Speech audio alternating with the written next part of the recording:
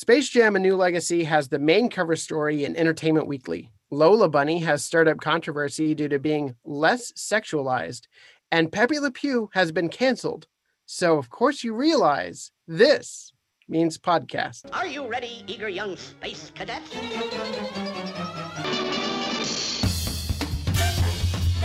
Meep, meep. I saw a potent pain. That is the limit.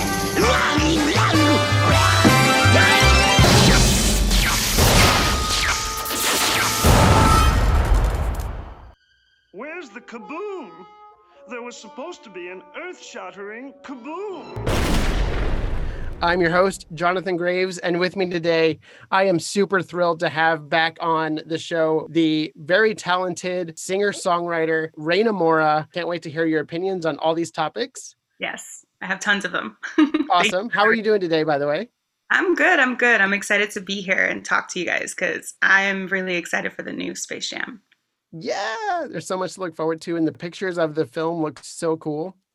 And also with us today, John Carmack is here. He is the CEO of Vegify app, and he's here to bring some more insight into everything we're going to talk about, and I cannot wait. He's also a big fan of Looney Tunes.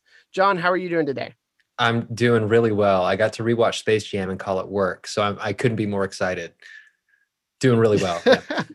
What is your history with Looney Tunes, real quick? Did you grow up on the franchise, and did it leave your life and then come back like most of us, or has it just stayed around with you peripherally? Well, if you want me to go first, Sure. I was a huge Space Jam fan, so much so that, as I was telling you before, the first song that I ever performed at a talent show was "I Believe I Can Fly."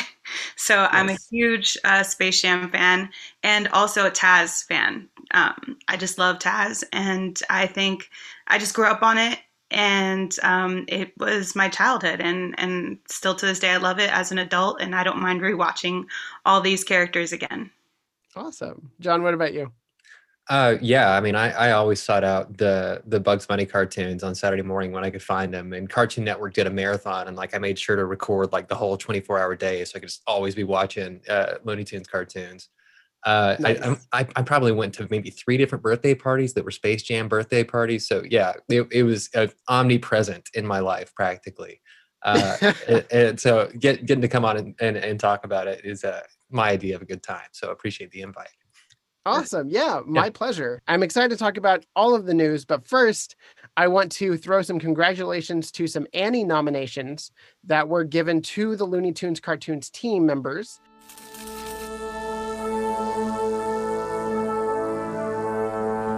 One went to Jim Soper for character design, and I don't know if you've seen his work on that show, but he has a very strong ability to channel the retro and mix it with the modern to give us a new Bugs, a new Daffy, a new Porky that looks so much like their 1940s and 50s counterparts that it's insane. And he did the same thing with Tom and Jerry recently on the new shorts. It's just... It's incredible work, and I'm so glad he's being recognized for it.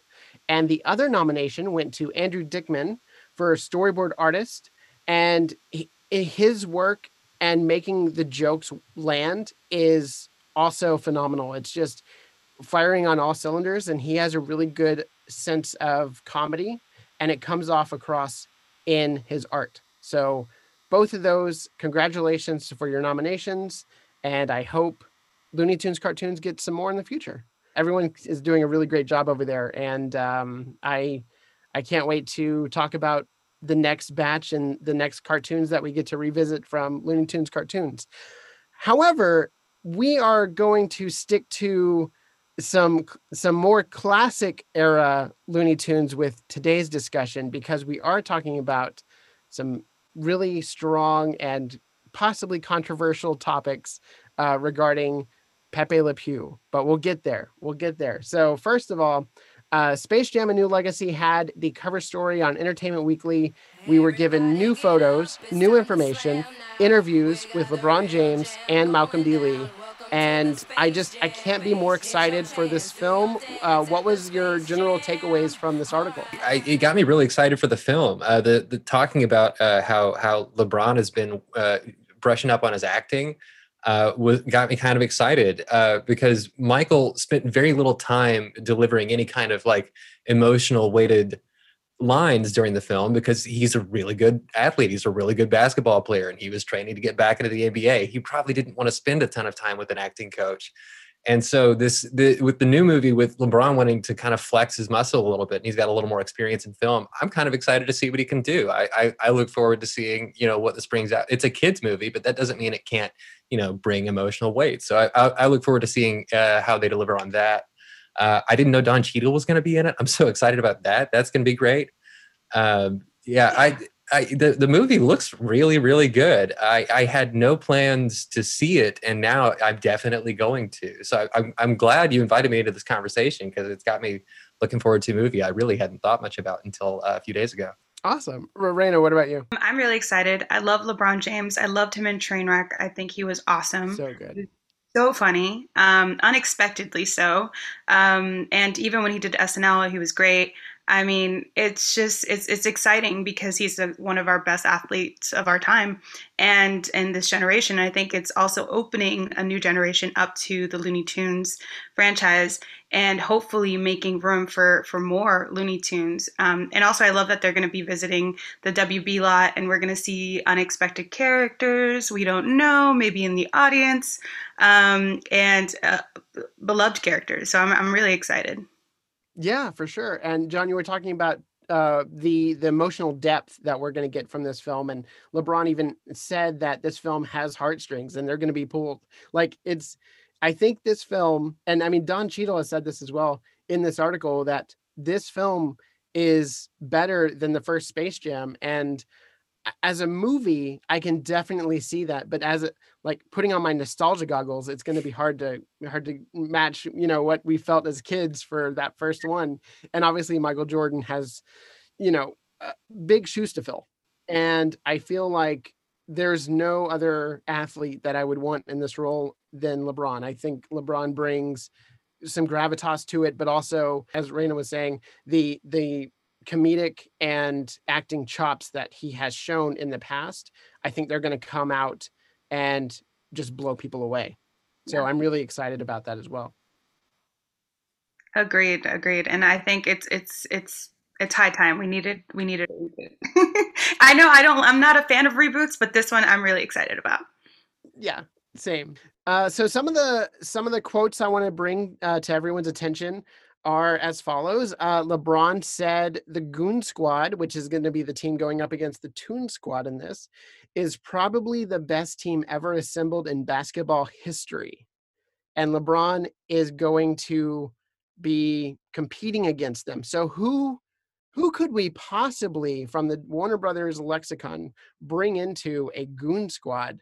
Or who do we want to see? Just if you want to throw out a name or two. The Goon Squad. I know his son is probably going to be on the Goon Squad because he's rivaling his, I believe. Oh no! Don't do that. His son is going to be on the Goon Squad. That's like my prediction, and I think it's pretty solid. Oh wow! Okay. Going up against his son. Oof. Definitely pulling on the heartstrings. John, what about you? Do you have a character you want to throw out? I don't know. I mean, so if it's the best team ever assembled in basketball history, I mean, are we drawing on historical basketball players? Like, is Wilt Chamberlain going to be on the team? Oh, wow. or are we talking about Looney Tunes characters who would make excellent basketball players? I'm certainly intrigued. I don't know. I can't think of a single Looney Tune. I'm like, that one is definitely good at basketball, aside from Lola Bunny, who is canonically very good at basketball. So I think the Looney Tunes are going to be on the good side. They're going to be on the Toon Squad. The Goon Squad is going to be made up of villains and characters that are not Looney Tunes, that are fighting against our beloved. What are your predictions characters? Because I know that you probably have your predictions already. I have a prediction, and I'm going to throw it out there. The Mask. Jim Carrey's The Mask. Okay. Yeah. That's a good guess. I think that that would be very formidable.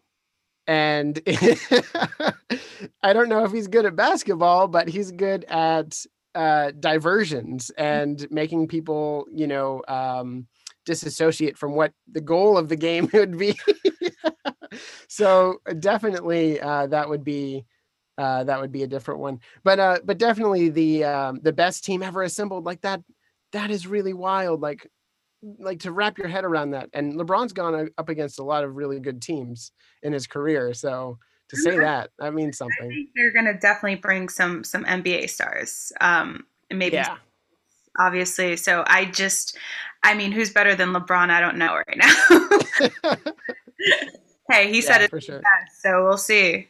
Another two characters that were name dropped was Batman and King Kong are going to be courtside. So that'll be fun to see. Nice. The loony basketball, like antics on the court. Like you watched Space Jam right before this, and obviously there's like references to Pulp Fiction, and there's just all kinds of crazy things going on the court. So I can't wait to see how they up the ante in that respect. We were also given some more information about his family. So LeBron James, his on-screen family will round out with Cedric Joe as his son, as his younger son, Sayer Wright as his a little bit older son, Harper Lee Alexander as his daughter, and Taniqua Martin Green as his wife, Camilla.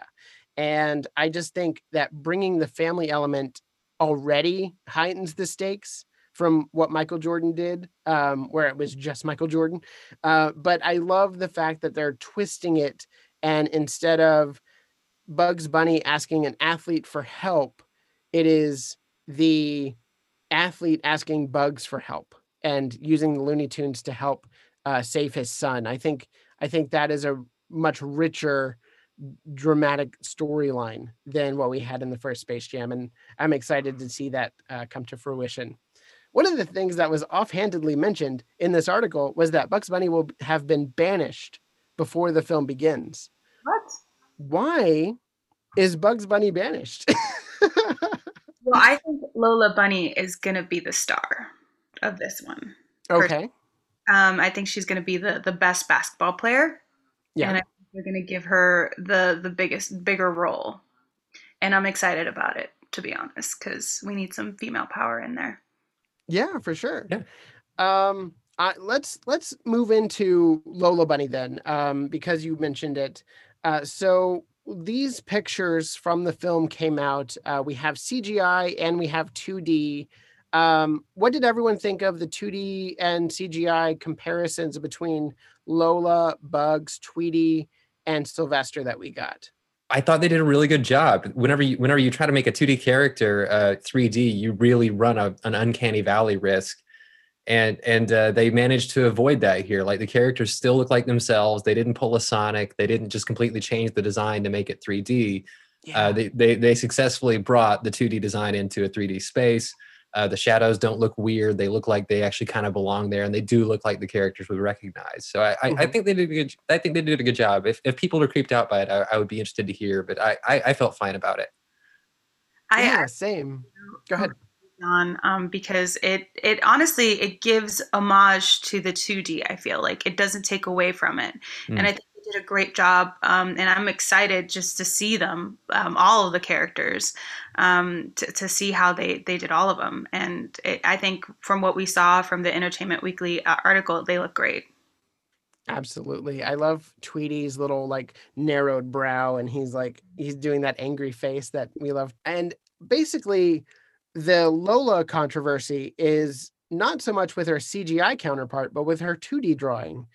And people are comparing that to how she looked like in the first Space Jam from 1996, which was on the heels of Who Framed Roger Rabbit and Jessica Rabbit, and putting out there a female version of a male character that audiences will, I guess, latch onto for some material reasons and to sell merchandise for female audience goers primarily. But there was also people that fell in love with that design in more ways than one. And a lot of people. A lot of people. So the controversy is that she no longer has sex appeal.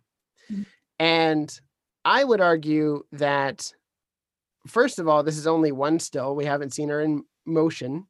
But it looks like she is wearing more of athletic appropriate clothing. Yeah. And it could be that is the reason why people are wondering why she doesn't carry herself in a different way. But also, like, the midriff isn't showing anymore, and she's wearing additional shorts. But regardless, I find this conversation to be bemusing to the fans of the Looney Tunes franchise, because I found Lola to be suitable for Bugs, but not suitable for me. Not somebody that a human should have like infatuation with. And for all these people on Twitter and the internet to have a big fuss about Lola's desexualization, so that way she can be a stronger character, there is, a narrative to be had about that, and let's have it. So, what are your thoughts about the new character design and how it relates to what you imagine a Lola bunny should look like? Raina, we'll start with you. I honestly don't see much of a difference other than her chest not being as out as it used to be, and of course her clothing. I think personally it's better that she has more suitable clothing in this day and age, because little girls are watching this and kids are watching this, and we have to keep that in mind. This isn't for adults. And I think people who grew up with it are like, well, they have those member berries and they want to remember back when Lola Bunny was a certain way. And I'm like, I don't think in 2021 it is appropriate. I agree with the director's choice, honestly.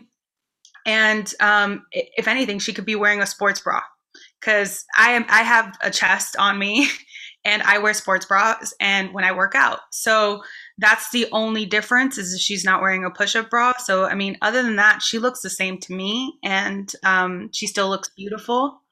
I'm excited to see her be a main character and not just a side character for eye candy. Yes. That's my main thing that I'm really, really excited about, because I loved her as a character. I just felt like we didn't get enough of her. And I think hopefully in this iteration we'll get more. And I'm really excited about that. Well, to that point, in the first Space Jam, she was a one-dimensional sex symbol. Mhm. And until artists and creators like Jessica Barutsky, Matt Daner, and the rest of the creative crew from Looney Tunes Laugh Riot, which turned into the Looney Tunes show, she didn't really have a personality. But it wasn't until that personality was brought about that she truly became a Looney Tunes character in her own right. Yeah. So I feel like that, mixed with the journey that she's gone on. So the history of Lola is as thus. Lola joins the Looney Tunes in Space Jam in 1996, and then she goes on to appear in Laugh Riot, which turns into the Looney Tunes show, where she's voiced by Kristen Wiig. And then she appears in the animated film Rabbit's Run, where she's changed voices again with Rachel Ramrus. And then after that, she appears in new Looney Tunes cartoons, where she returns to be voiced by Kath Saucy, who voiced her in Space Jam and will be voicing her again in Space Jam 2. And having these new artists take a hold of her, she's able to become malleable in a way that she develops a personality, that she grows as a character, and that she's not somebody that, if she just has that one note of "don't call me doll," like, she has to grow beyond that. And I feel like she has, but people that know her from Space Jam don't know her entire journey. And so when they see her in a sequel to Space Jam, I'm putting quotation marks for listeners, sequel, they're looking for the same Lola, and you're not going to get it, because she's gone through some changes. She's gone through multiple hands of creatives and people like Spike Brandt, who really take care of this image of her and want her to grow. And that personality can be fun. And I'm really excited to see what they do with her. John, what do you think about her journey, and like where we think we'll find her in this movie? The original is really rooted in sort of a 90s take on feminism, where you bring her in and we still ogle her, and all the characters, like even Tweety Bird is ogling this character. And like even in Bugs is like never been sexualized before, like ever, and suddenly he's totally into but then she proves hyper competent in basketball, and so therefore is worth respecting. It's a really bizarre take on respecting people in general, that is very rooted in like how culture worked in the 90s, how culture presented these ideas in the 90s. And so I'm glad the characters evolved a little bit. And I'm not going to judge people who got an attachment to the character. I'm not going to judge people who, really enjoyed the more sexual aspects of her character. Cause like, I don't know anyone who's a furry, but they're still people. So, whatever you enjoy is fine. But like, I think it's probably good to emphasize more about the character than just her sexuality, and to bring new aspects to how we see her and what she's capable of, and what she can do on screen. Maybe she'll get some good jokes this time around. That'd be fantastic. And maybe Bugs 100%. Yeah, and maybe Bugs won't give her a surprise kiss at the end that for some reason she's into, even though we've never seen any hint of that in the history. And so maybe we can get more to the character. And I think the giving her a more appropriate uniform that someone would actually wear on a basketball court was a wise move on the producer's part. And so I think it was smart. I think that I've got faith in where else they might take the character. So I think it was a good call. Despite what you might see from others on Twitter, I think it was a good call. And I think her character is more developed. We can finally see their relationship in a different light. Yeah, absolutely. Yeah. And I love those points. And I totally agree that the 90s way of looking at a female empowerment as opposed to today's is completely different. And I know that there are going to be some WNBA players that are either mentioned or in this movie as well. And to have them wearing similar garb that the female players on the team. And we also haven't talked about Penelope. Penelope is going to be on the team as well. She's the cat that Pepe usually goes after. Right. But she's, suited up, and she's wearing a Toon Squad shirt as well. So I'm glad that she's on the team. And I feel like the more women that can see themselves in this movie, the better. And to show a strong female character in this way is very important for the female audience you're talking about, Raina. Definitely the kids and the young ladies in the audience. So yeah, all around, I think that this change is for the better. I can't wait to see, how this story comes to fruition, and all of these little nuances that we have from the Entertainment Weekly article. And obviously Ryan Coogler is a part of this, and he has never let us down story-wise. And I feel like he has a love for the characters. Just, if I may, I'm going to read one more quote. He said, early on in the story, they centered on the reintroduction of Bugs, Lola Bunny, Daffy Duck, Tweety, and the rest of the Toon Squad. It was challenging to think about, but we were reminded very quickly why the Looney Tunes work. A smile comes across your face when they are on screen, because if you're from our generation, you miss them. That's why I started this podcast. I miss them. I wanted to talk about them. And if Space Jam 2 brings together that love of these classic characters, then I'm all for it. Just to quickly throw out as well, there were references noted of some of the worlds we might see being interacted with in the new movie. That would include the world of Mad Max, The Matrix, Wonder Woman, and Casablanca.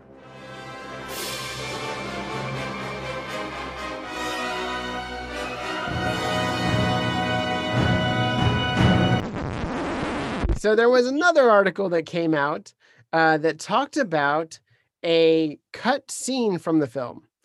Now, here's the thing. Pepe Le Pew has been under fire before, and this is nothing new.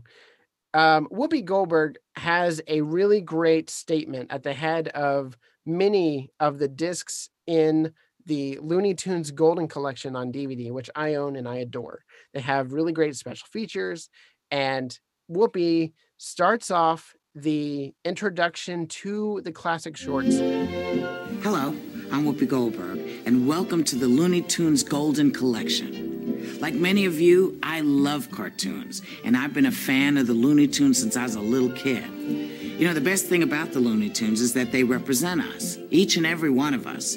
They're part of Americana, part of our mainstream culture. They become members of our families. I mean, you don't have to go far to find out how close to us they really are. Gracias, pussycats. However, the Looney Tunes and their irreverent brand of humor are products of their time. Unfortunately, at that time, racial and ethnic differences were caricatured in ways that may have embarrassed and even hurt people of color, women, and ethnic groups. Now, nobody intended it, but that's what happened. But to erase them would be like they never happened at all. And we can't learn from that. They held the shorts in a pristine condition and released them to audiences. It's that legacy that we learn from.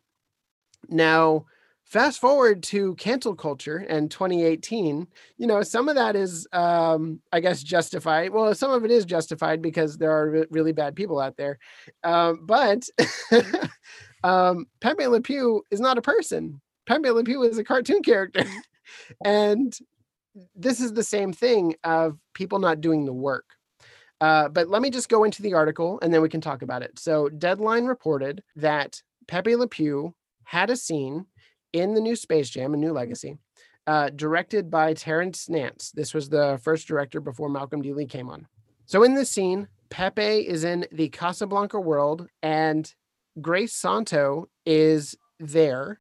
Pepe makes an advance and Grace Santo's character slaps him and tells him off. This scene with this character, I felt could have gone over pretty well with the audience. And I think that using this character as a conduit to start a conversation with kids about how you have to be respectful of other people and you can't just go in and grope them, obviously. That is what the conversation would have allowed for because of Pepe being in this situation. However, this scene apparently was never animated fully, and it was only shot and then disregarded by the new director. And while that did upset the actress involved and some of the fans of Pepe, it was also revealed that Warner Brothers has no inclination of including Pepe in anything that is current with Looney Tunes or in the future, in the foreseeable future. So the conversation went from this scene was cut to, oh, Pepe Le Pew has been canceled. And this is the topic that we are here to talk about. You go from one end of the spectrum of where audiences or people online are like, Lola needs to be sexualized again, to Pepe is a scoundrel and he needs to be put in his place. I mean, like, whoa, the juxtaposition there is kind of crazy. It is. It's crazy. So what is your take, Raina, on the Pepe Le Pew controversy? I honestly think that they shouldn't have deleted this scene, that it should have been a part of the film. I think it is a teachable moment for, kids. Cause even I think LeBron afterwards says, something about consent, being, and so it's about teaching kids about consent and being respectful, and why not put that in there? And also, like, Pepe Le Pew, as I think Penelope and anybody he chases after is always beating him up one way or another. Yes, he's always getting his comeuppance in the short he's in. Yeah, he's always getting his comeuppance. I don't think it's that controversial to keep him in, personally. I think it's a teachable moment, and I think that they lost an opportunity by taking out the scene, and maybe hopefully we'll get it in a deleted scenes or stuff like that somewhere along the line, so we can in future Google it or YouTube it and find it somewhere. But it just sucks that it's not going to be a part of it. Yeah, totally agree. John, what are your thoughts? I thought the way the scene, as described in the piece you sent us, was a really good scene. Like, just trigger warning, Harvey Weinstein. Harvey Weinstein isn't dead. He's still out there alive and facing the consequences of his actions. And this scene showed us, yeah, Penelope's got a restraining order out on me. Like Pepe's not doing well for his history of being grabby and not taking no for an answer. And so if the film was going to have him come back and just resume being a rapey, weird dude, then yeah, smart to cut that scene. But to have him face consequences and have an actress who's gone through this and like advocates for this be the one to put him in his place and be like, no, sir, you don't do that. That's not okay. That was a really good scene. I'm actually disappointed we're not going to see it. I think it would have been an effective way to handle the character. But I'm not a film producer, so I assumed there might have been some motive beyond just we're the Warner executives and we're just going to pretend he never existed and that's the end of it. I don't know. I wish they'd let the scene in, to be honest. I wish they'd left it in. Same. And I agree with you. We'll never know the full story of this from the executive side. But just to color this correctly, it would have been in a scene taking place in a fictional world of Casablanca, where those issues stemmed from. And also just the aesthetic of Pepe Le Pew is already black and white. Like he fits right in. Like just aesthetically, it would have been pleasing to the eye.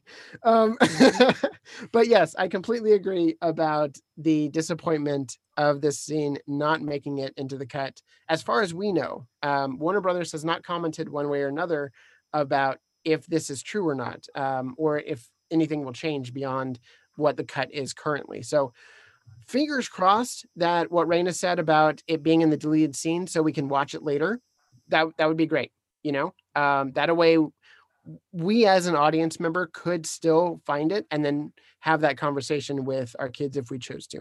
And just so it is abundantly clear, this scene being cut had nothing to do with the article written by Charles M. Blow in the New York Times a couple years ago about how Pepe perpetuated the rape culture in his cartoons. It had nothing to do with that. This was completely different. And the fact that he's not showing up in future projects in the foreseeable future is the current situation we're in. It has nothing to do with the response to that article. You. Hey. Why do you lock the? Oh, no. Control yourself, madame. You cannot be in earnest. A joke, yes? No.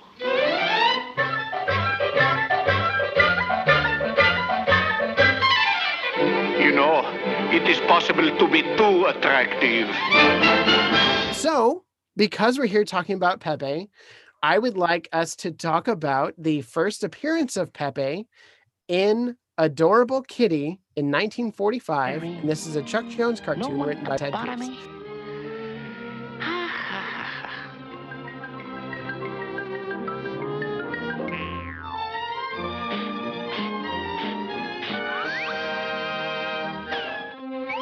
My darling, I love you. Where have I been all your life? This beautiful cartoon gave us some real insights into this character, but also established some of the trademarks that he's known for, such as the really fun hop and the Carl Starling music that accompanies that hop, and the victim being chased by Pepe, running out of breath, and the music doing that slow down tempo. And I love that there were so many things. What I liked about it was like Pepe didn't get away with it in the old cartoons. He wasn't rewarded for it. Like he was pushed away and like someone faked their death to get him to leave him alone. And and his wife yelled at him and like he got beat over the head with a club for being a weird dude who wouldn't take no for an answer. And yes, he has a wife and 2 kids in this, by the way. And in this short, his accent is put on, and it's fake. Hillary!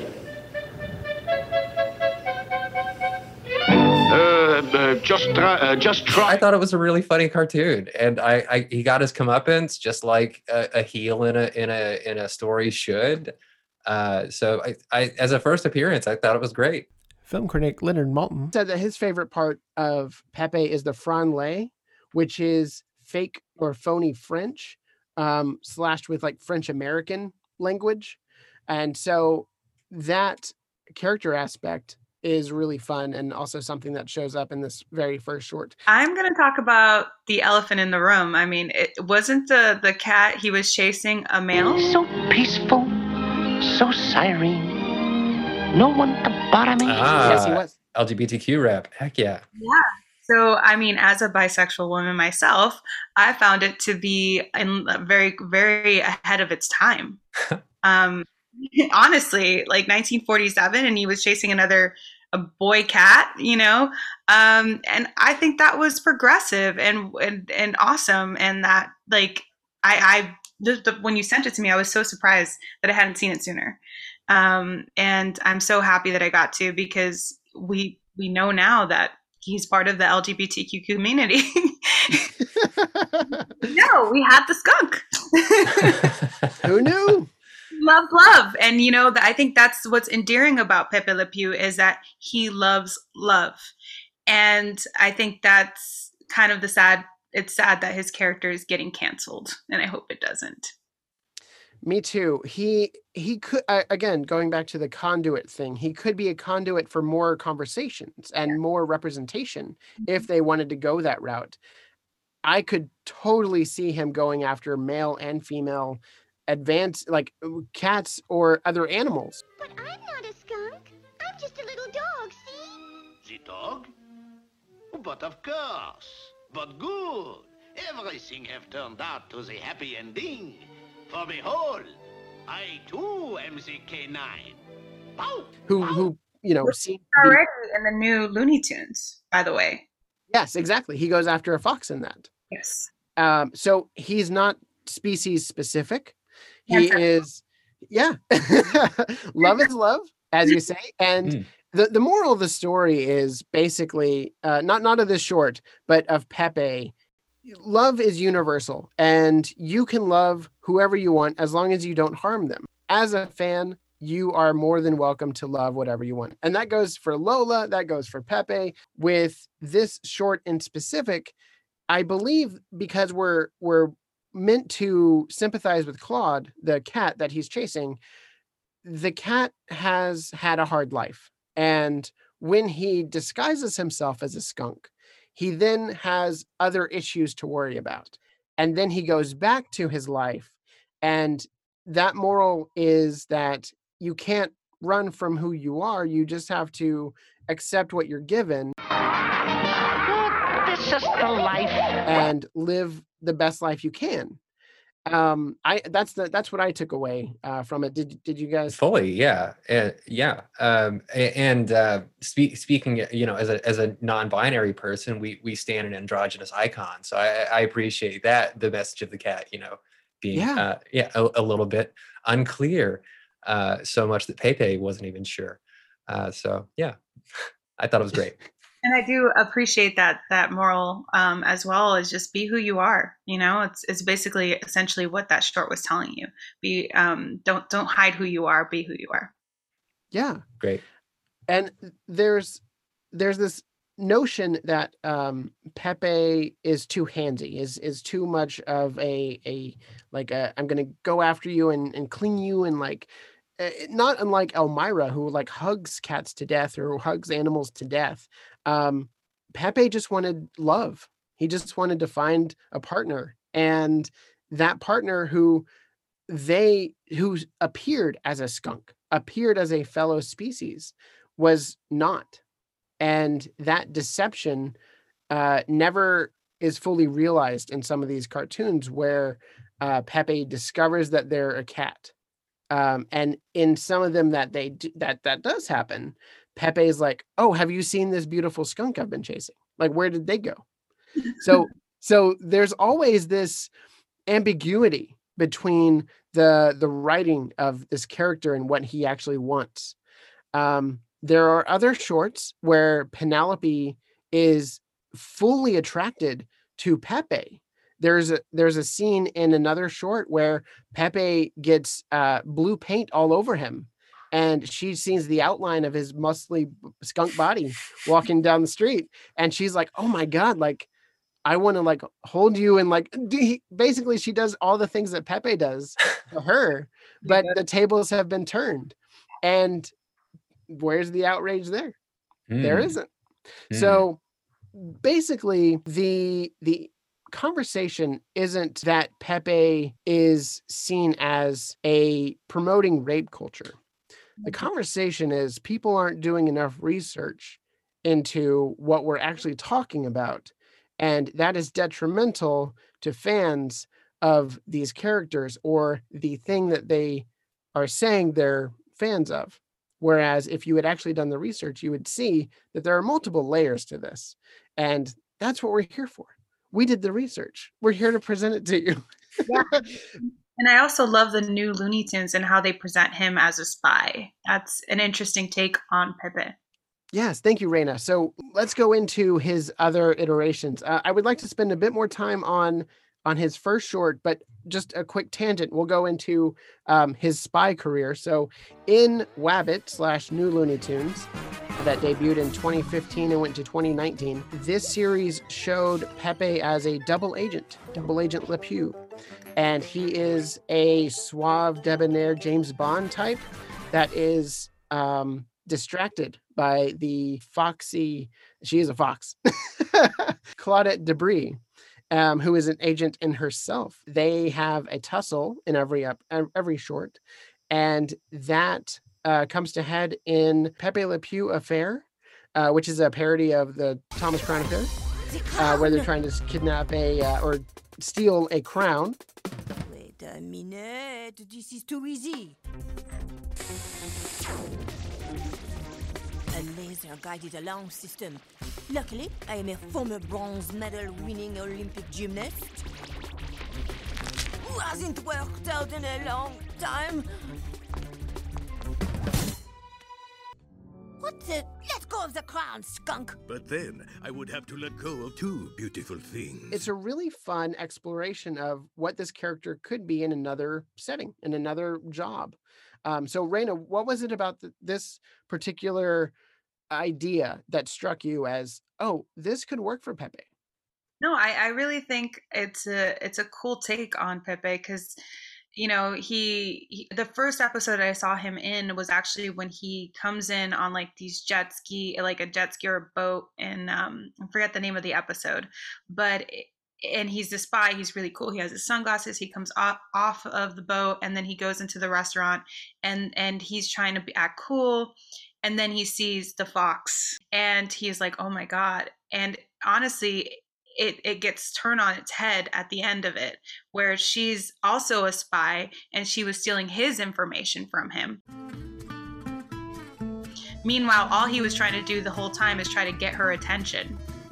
And I think, you know, it's just cool because it gives him more than just being a person who loves love character. It's a different layer, and I think it was cool and interesting, and I saw it with my niece, and she loved it as well. Nice. John, did you get to watch any of the new Looney Tunes shorts? I did. I was able to watch Loonraker and the Pepe Le Pew Affair. Loonraker had some pretty good gags. I liked how Elmer Fudd's plan to freeze the world ended up helping fight climate change. I thought that was a good gag. The message of Loonraker also seemed to be, this is a weird message to send to kids, in my opinion, that not taking no for an answer can actually pay off.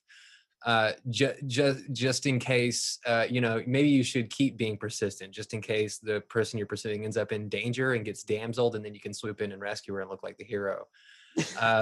Like that is a weird message. Yeah. I mean, it is a cartoon. It is kind of jokey, and like I don't know. Like I don't know how that influences a kid. I'm far from an expert, you know, child psychology. I don't know if they even remember it 10 minutes later. They probably I don't know. I legitimately don't know. But I would probably hesitate to endorse it if I'm the SMP person in charge of clearing this script. I'd be like, let's not damsel the fox. Let's make her competent and not reliant on Pepe for success. And she's very confident in the Pepe Le Pew affair. Yeah. I feel like she holds her own against him in many ways. Agreed. Yeah, and he tries to foil her mission and runs off with the crown, and she successfully tracks him down and gets it back from him and completes her mission. And then he says the creepy ass line, if you love someone, set them free, but if you really love someone, plant a tracking device on them. That was creepy. It's creepy as hell. I was deeply uncomfortable with the laugh line ending the episode. Yeah. Yes. I was with that one too. And also, I guess she needed space when she shoots him into space in the. Yeah. That I agree. That was a funny one, but the last one I was like, what?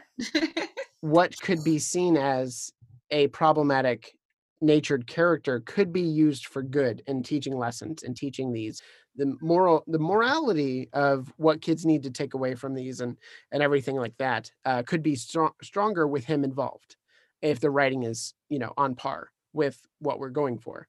And I feel like taking him away, taking his essence out of the cartoons really strips the storytelling of what it could be.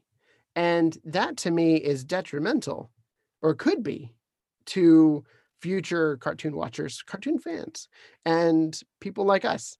I'm going to go back. Adorable Kitty, the first ever appearance of Pepe. I felt, I got to say this. So Pepe was basically a parody of an actor of the time, as many of these were. Bugs Bunny is Clark Gable's character in It Happened One Night, mixed with a few other comedians. Senator Claghorn was a character that Foghorn Leghorn is based on. And Charles Boyer. Another fun note was Pepe Le Moko is the film where Pepe got his name off of. Pepe Le Moko is a French film. And that film was remade in America by Warner Brothers called Algiers. In Algiers, Charles Boyer is the Pepe character, but not called Pepe. But in the original, he's called Pepe. I saw Pepe Le Moko in college, and I was like, oh, that makes sense. And then you watch the characterization, and it's nothing like Pepe at all. But his character in Algiers is a little bit more like Pepe. It's really random. Like, to get to that, it's like jumping through like 15 hoops, and you're doing a jigsaw puzzle at the same time. You're like, wait, a remake inspired a character, but the name is from the original in France. Like, what? Charles Boyer was a French, I believe he's French-American or American actor, that he put on this debonair and suave approach to women, and women just fell for him. And so the Looney Tunes creators back then were like, oh, we're going to parody this archetype and give somebody who is persistent in love, but never finds it, like never is able to really capture the love that he has, that this Charles Boyer had on screen. And I feel like that's not a part of the conversation either. We're not talking about parody here, but we should be, because of Looney Tunes. Mm-hmm. And we're going to be talking about it when Space Jam 2 comes out, because they're doing parodies of The Matrix, of Mad Max, of all these worlds. It's inherent in the franchise. And I feel like if parody goes away and satire has gone away, what are we going to be left with? Like that, I guess that's a bigger conversation. Do you have any insights, or do you want to put any exclamations on any of those ideas? I do know a fair amount of I'm not accusing anyone here of doing this, but bad faith commenters who will do something heinous and then be like, it's okay because it's satire. Mm-hmm. And obviously you want to stay away from an alt-right person sneaking onto your staff and writing those jokes into your script. But I don't think we've quite hit that here. I think being mindful of the conversation the world is having is possible while still making a character like Pepe Le Pew funny, and even using the cultural conversation as like Space Jam tried to do as a way to make it relevant and make it still good, while also showing that that's not an okay way to be. Is that answer the question? Yeah, that sure. Totally fits. I also think that I also think that it would be cool to see him on a date and that go awry. Yeah, no, totally. You know what I mean? Maybe like it's a yes, a date. It finally he gets, and that just goes bad, and so he's unlucky in love at the end, regardless. So it could be still you're unlucky in love. You don't have to just chase the same characters around like Penelope or anything like that. You can finally get the date, and then when it happens, everything's a mess, and that happens in real life too. So. Exactly. It'd be fun and cute to watch, and to show his unlucky in loveness. I mean, it happens to all of us. We've all been unlucky in love once or twice in our lives. Who knows? But it'd be nice to see him be on a date and do something different and not just do the same thing.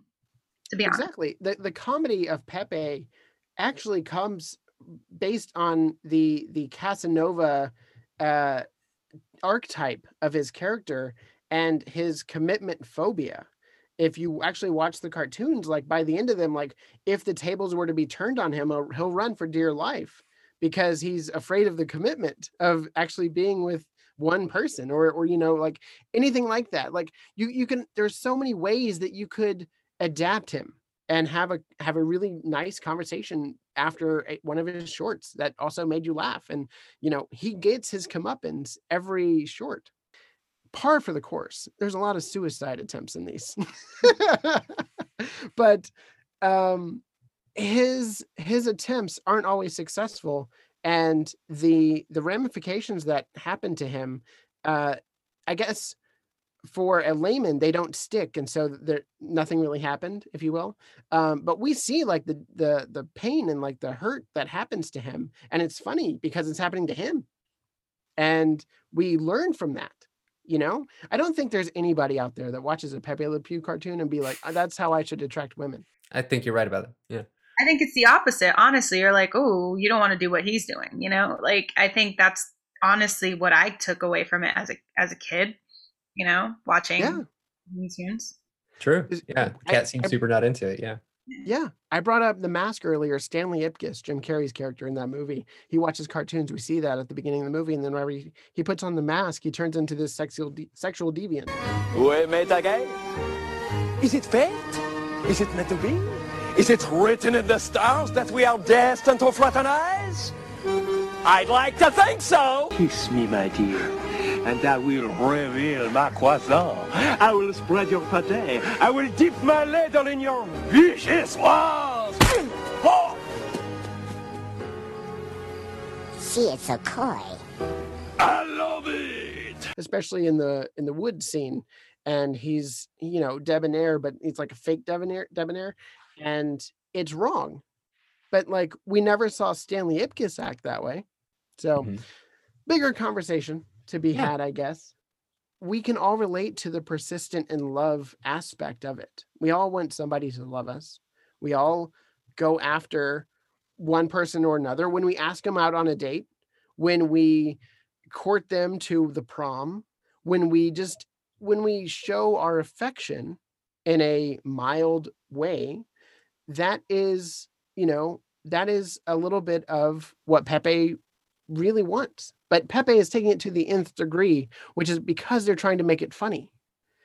And are you saying by canceling Pepe that love isn't funny? Love can't be funny? I mean, we have rom-coms. They're funny. That can totally be funny.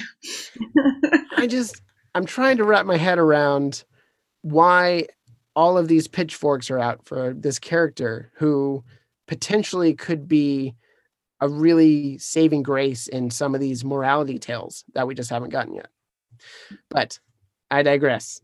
Pepe Le Pew has showed up in the game The World of Mayhem, Looney Tunes World of Mayhem. It's a mobile app game. You can download it on your iOS devices. You can download it on Google Play. Really fun game. RPG, Looney Tunes. Go out and get it. In the game, Pepe Le Pew has been reimagined in a few different ways that I found really fun. One is a Labard. He is a musical inclined skunk who accompanies people on quests and missions and stuff like that by playing music.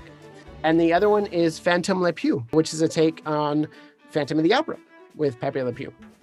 Both of these would have been really funny to see in the 40s or 50s with that character. But even today, there's nothing stopping them from doing a new rendition on this character in these formats. Would you love to see like a Phantom Le Pew in the cartoons? Yeah, I mean, sure. Obviously, we'd want to take into consideration all the things we've been talking about. But yeah, I mean, I think retiring the character altogether isn't as useful as using him to show, yes, this stuff is funny, and like if you're a hopeless romantic, try to be charming and not a creep. And I think there are ways to do that, and using that character, that's the right character to use to send that message. So yeah, I wouldn't mind seeing it. I would argue he's the only character. He is, I think. Yeah. He totally is. In this universe, sure, yeah. The hopeless romantic character that we all love, for different reasons. And I mean, like, I would love to see him as a musician, or as a musician myself. That would be really cool. Because, musicians, we sometimes use, our love life in art form. So it's cool, or it would be cool to see him as a musician, or even as a fan. I would love that. That would be super dope if it could be possible. I mean, again, I'm ready to see more of him, and I do miss his character. And seeing the new Looney Tunes really, really made me miss him even more. Yeah, totally. Well, I agree with those sentiments wholeheartedly. And just one other name I wanted to throw out there is Gary Hurdle. And it was his idea to bring him back as a secret agent. So we have him to thank.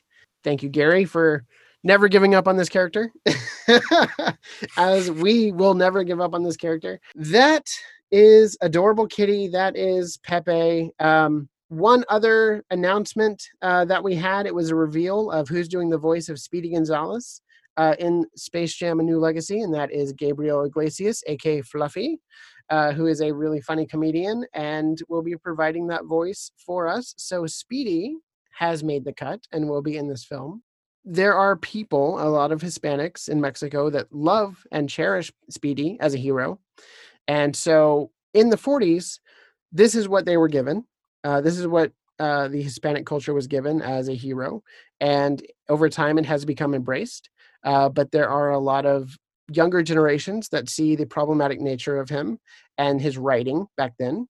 And they feel that he should, I don't want to say can't be canceled like Pepe, but feel he needs to be updated in a fun way. Now, he was updated in Looney Tunes Show, just as Lola was.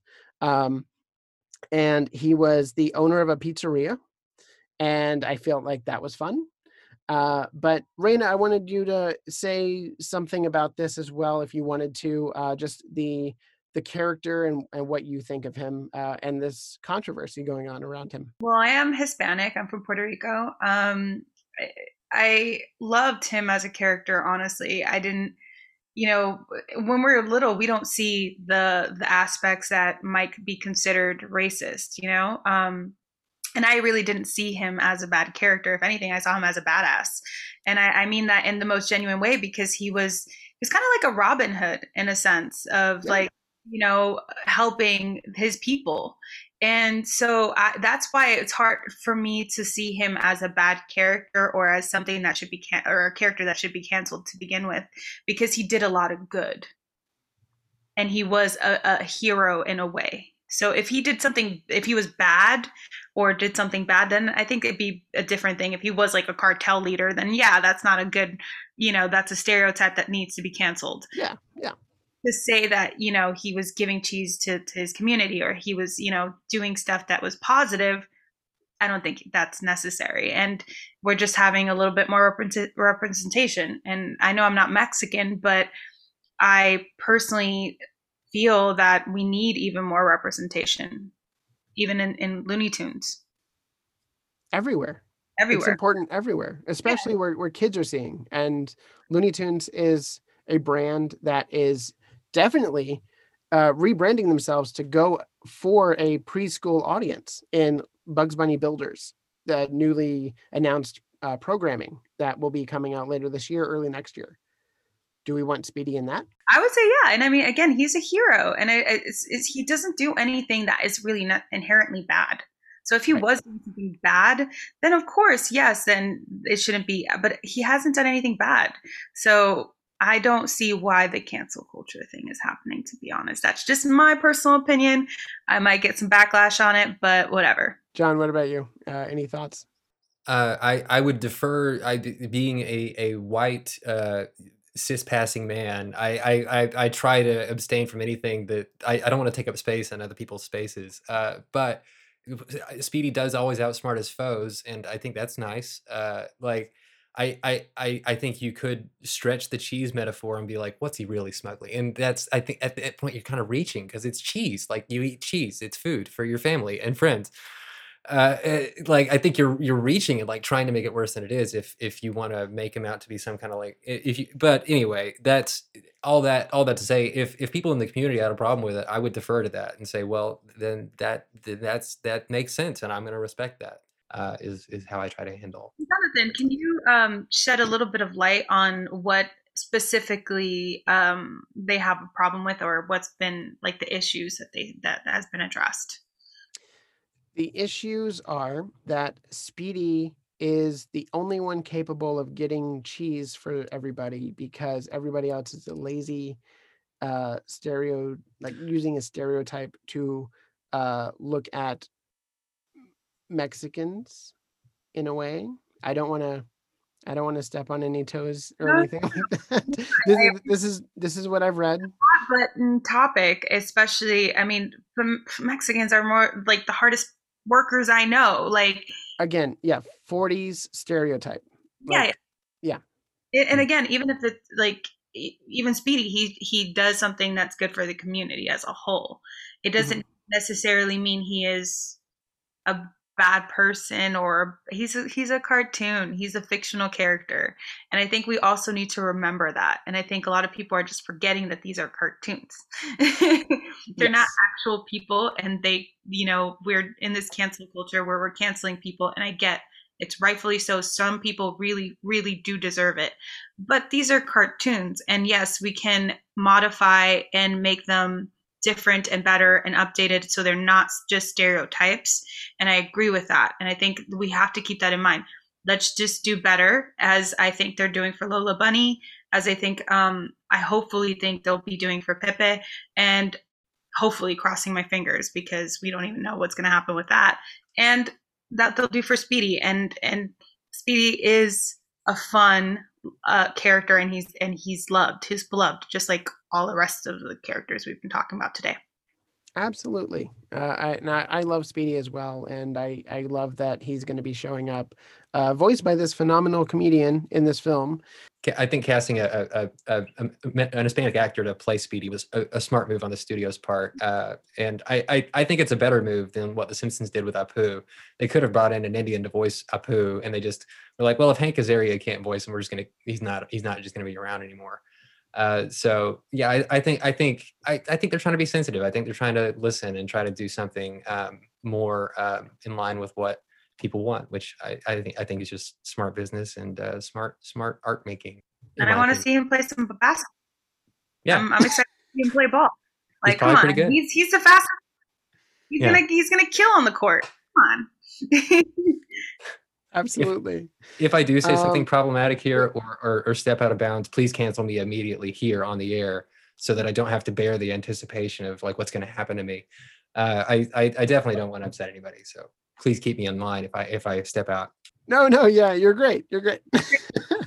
I mean, I think also it's like we need to allow the space to talk. It's freedom of speech. And everybody has their own ideas, their own opinions, and it's okay to have that. And we're not always going to be right. That's why I don't believe cancel culture is 100% right either, because times change and we're changing with the times. And I hope that this is just a sign of the times that things are going to get better. 100%. Absolutely.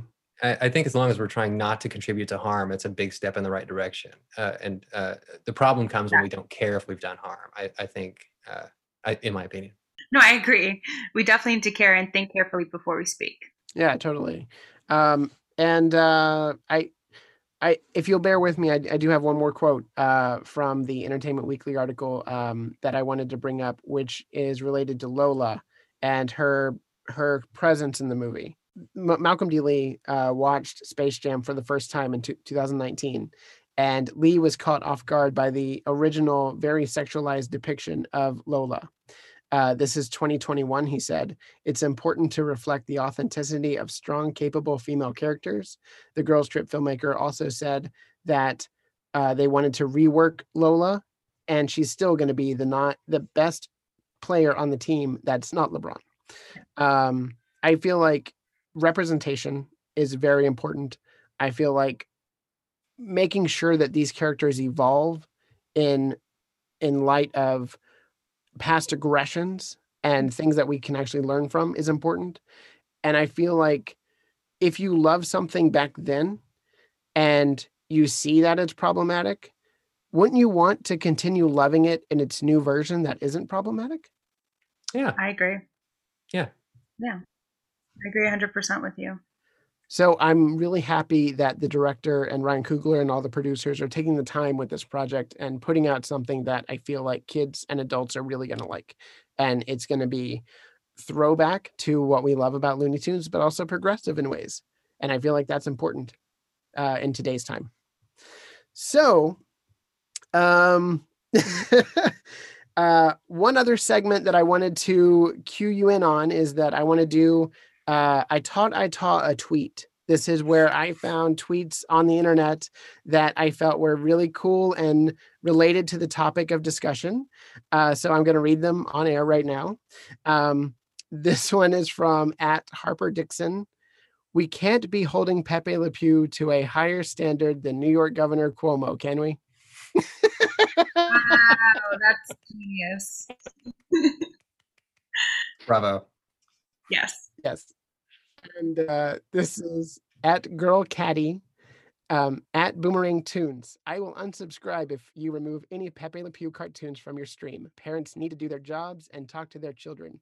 Most learned bad behavior is learned from within the household, not a cartoon. So these are sentiments that I found online that matched what we're talking about. And I felt that it was important to highlight the conversation that is happening outside of this podcast and bring in a little bit of the world so that a way we can comment as well and give you a voice if you wanted it. By including tuned in, TOONEDIN, in your tweet, so it's easy to find. Thank you, Raina. Thank you, John, for being on this show. Raina, where can people find you online and where can they listen to your music? Well, under @RainaMooreMusic on Instagram and all the social platforms, including Twitter, as you were just talking about, or RainaMooreMusic.com. But I'm also a part of a duo band called Willowcrest, and we're Willowcrest Music. Well, I'm on Spotify, and so is Willowcrest. We have one single out. It's called Look at Me, check it out. Awesome. It's really good, guys. Check it out. All right, it now. John, where can people find you online? You can find me personally on Twitter @John Carmack. I spend most of my time working on, Jonathan, you're familiar with the project Vegify. So you can find me on YouTube at youtube.com/Vegify. That's where I post all the work I'm doing lately when I'm not streaming video games on Twitch to hang out with my kid brother. And you can check out all the videos that we've compiled for Vegify over at vegify.app. Check it out if you want some really cool recipes for some veganized meals. And they're really good even if you're not vegan, by the way. I agree. I concur. Every little bit And helps. you can find me. You can find me at The Dark Pilgrim on Twitter, and you can find the podcast at This Means Pod on Twitter, and This Means Podcast on Instagram and Facebook. We have a Facebook. We have a Patreon at patreon.com/This Means Podcast. And you can find me everywhere talking about Looney Tunes if you want. And I'm happy that I could bring this conversation to a happy close with Pepe and Speedy and everything going on with Lola. If you have thoughts, please put them in the comments below. This will eventually be on YouTube as a tie-in video to the podcast, but the podcast will be going up this week. So, as always, that's not all, folks. I am the broken heart of love. I am the disillusioned. I am wished to enlist in the Foreign Legion so I may forget. Take me. Dis-moi les noms des plumes. Pepe Le Pew. A pitiful case, am I not? The arms of Pepe are about you all the day live long. Pepe's love is strong.